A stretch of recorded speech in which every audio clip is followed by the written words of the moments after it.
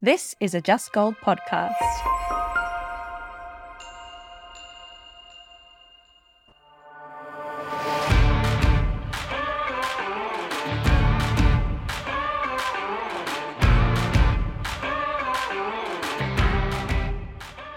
Captured on the lands of the peoples of the Eastern Kulin Nation, we pay our respects to their elders, past, present, and emerging. In this episode of the Invisible Woman podcast, we are featuring questions and answers from the live panel discussion, Put Her Name on It Q&A, Public Commemoration, Here, Now and Future, which was held at Melbourne Town Hall in March. We will be releasing more parts of this discussion over the next few weeks.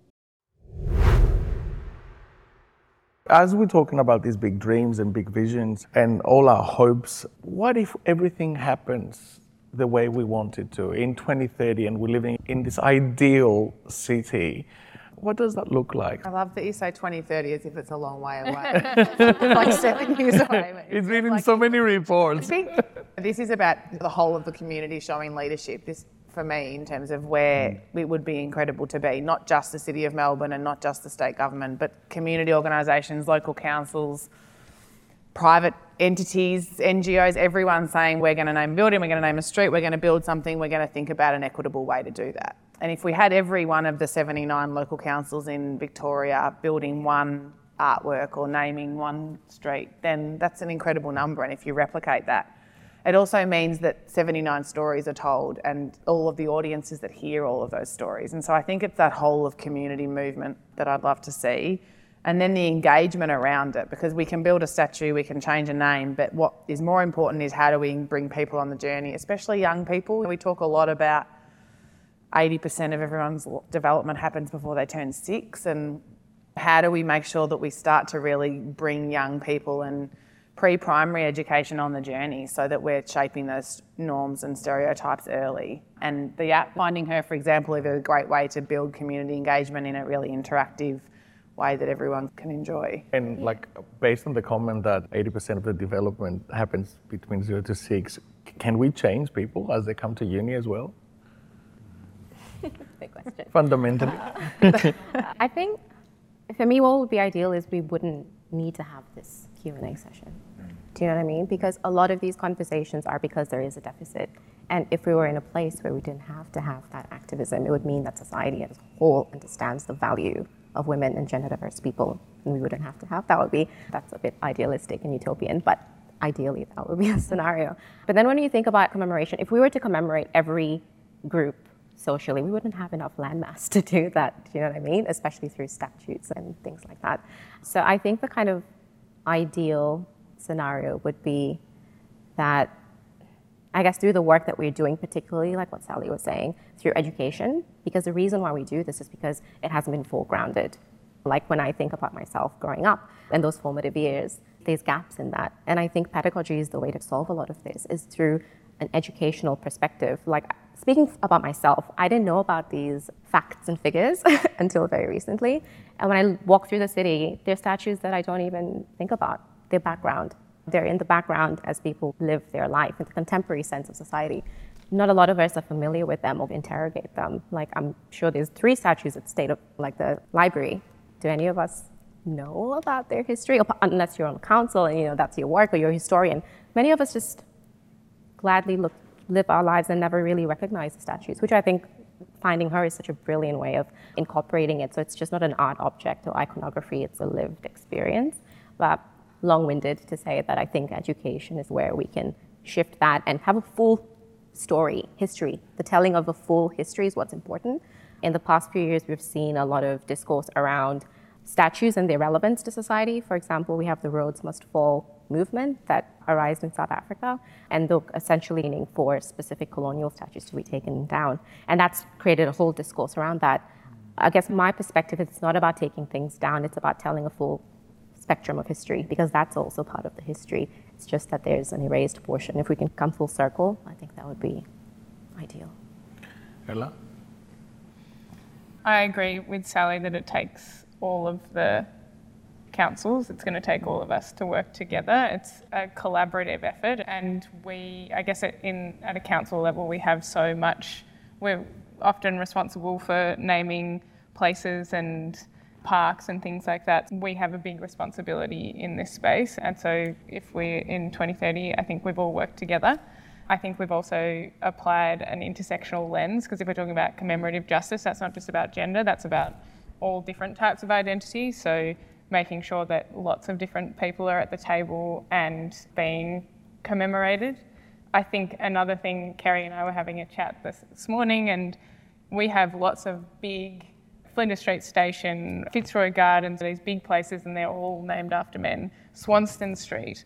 All actually, if you think about the Hoddle Grid, and all of the streets in Hoddle Grid, we've got Swanston Street, we've got Latrobe Street, we've got Queen and Elizabeth, we've also got King and William. So of our Hoddle Grid, which is also named after a man, so much of our major street network is named after men. And then our big places. So if we were to achieve commemorative justice, we'd also name our new arts precinct after a woman, our new airport after Deborah Laurie, who was a pilot, the first pilot who did advocacy. We have so many incredible women that we could name these big places after. And if Joss, who was meant to be here today, told me a story about her little boy the other day, that when he walks down the street and he sees a statue, he says man. Just every time he sees a statue, he says man. And if all of our statues, or the majority, are men, and every time when you say man, then you'll have this idea that men are the people that we're commemorating, this 0 to 6. So that's when they're formed.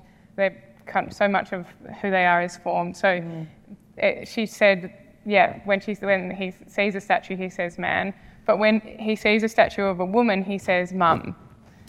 And so I asked Jess if I could share that, and she said yes. And I think it's so powerful because, it just says men are important and women are mums. And that's not to undermine mums, are also incredibly important. Mine's here today. And but it just says, I just wonder what's going on in his brain at that age. So if we can have big places that are named after women, we can have representation of actual women, which I know it's a hard conversation about more statues, but yeah. Our mums inspire us, I can tell you, as a boy. Rafe, how does that magic world happen? Yeah, being from state government, I'd like to say with state government support, but not representative of the government, so I'm not going to get into that. But there's obviously incredible stories of women that need to be told. Resonating with some of these points, it takes a village to raise a child.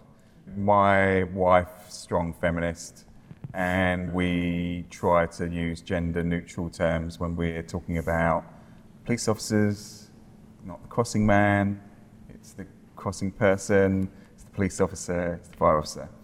We were very careful about all of that, and unfortunately, primary school didn't take too long to weed all that out, because there's that education.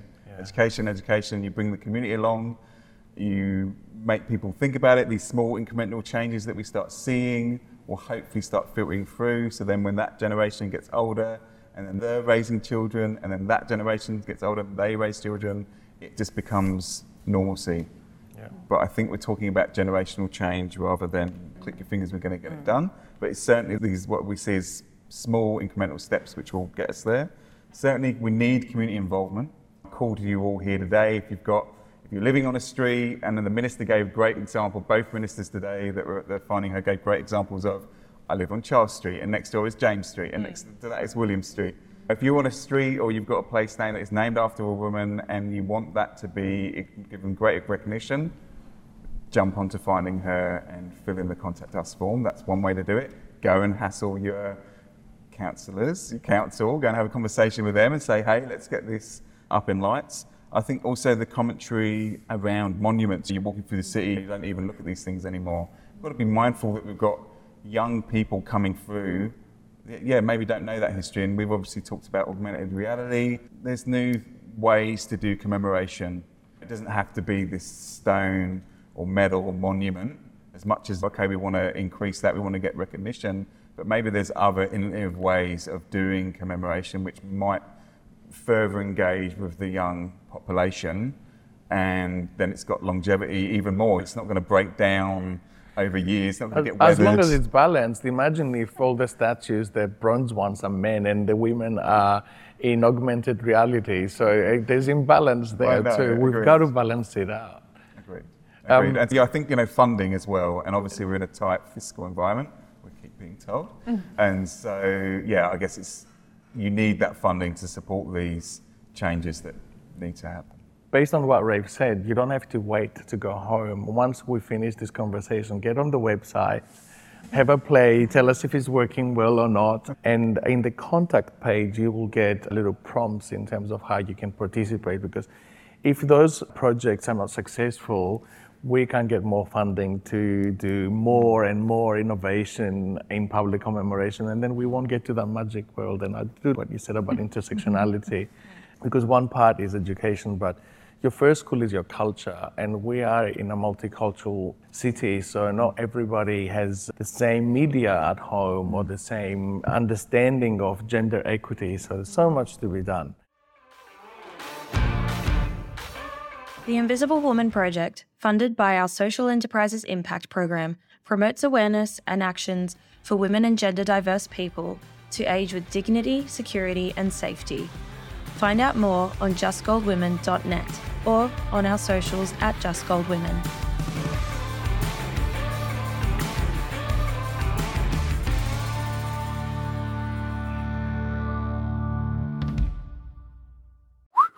This was a Just Gold podcast. Find out more about our social enterprise at justgold.net.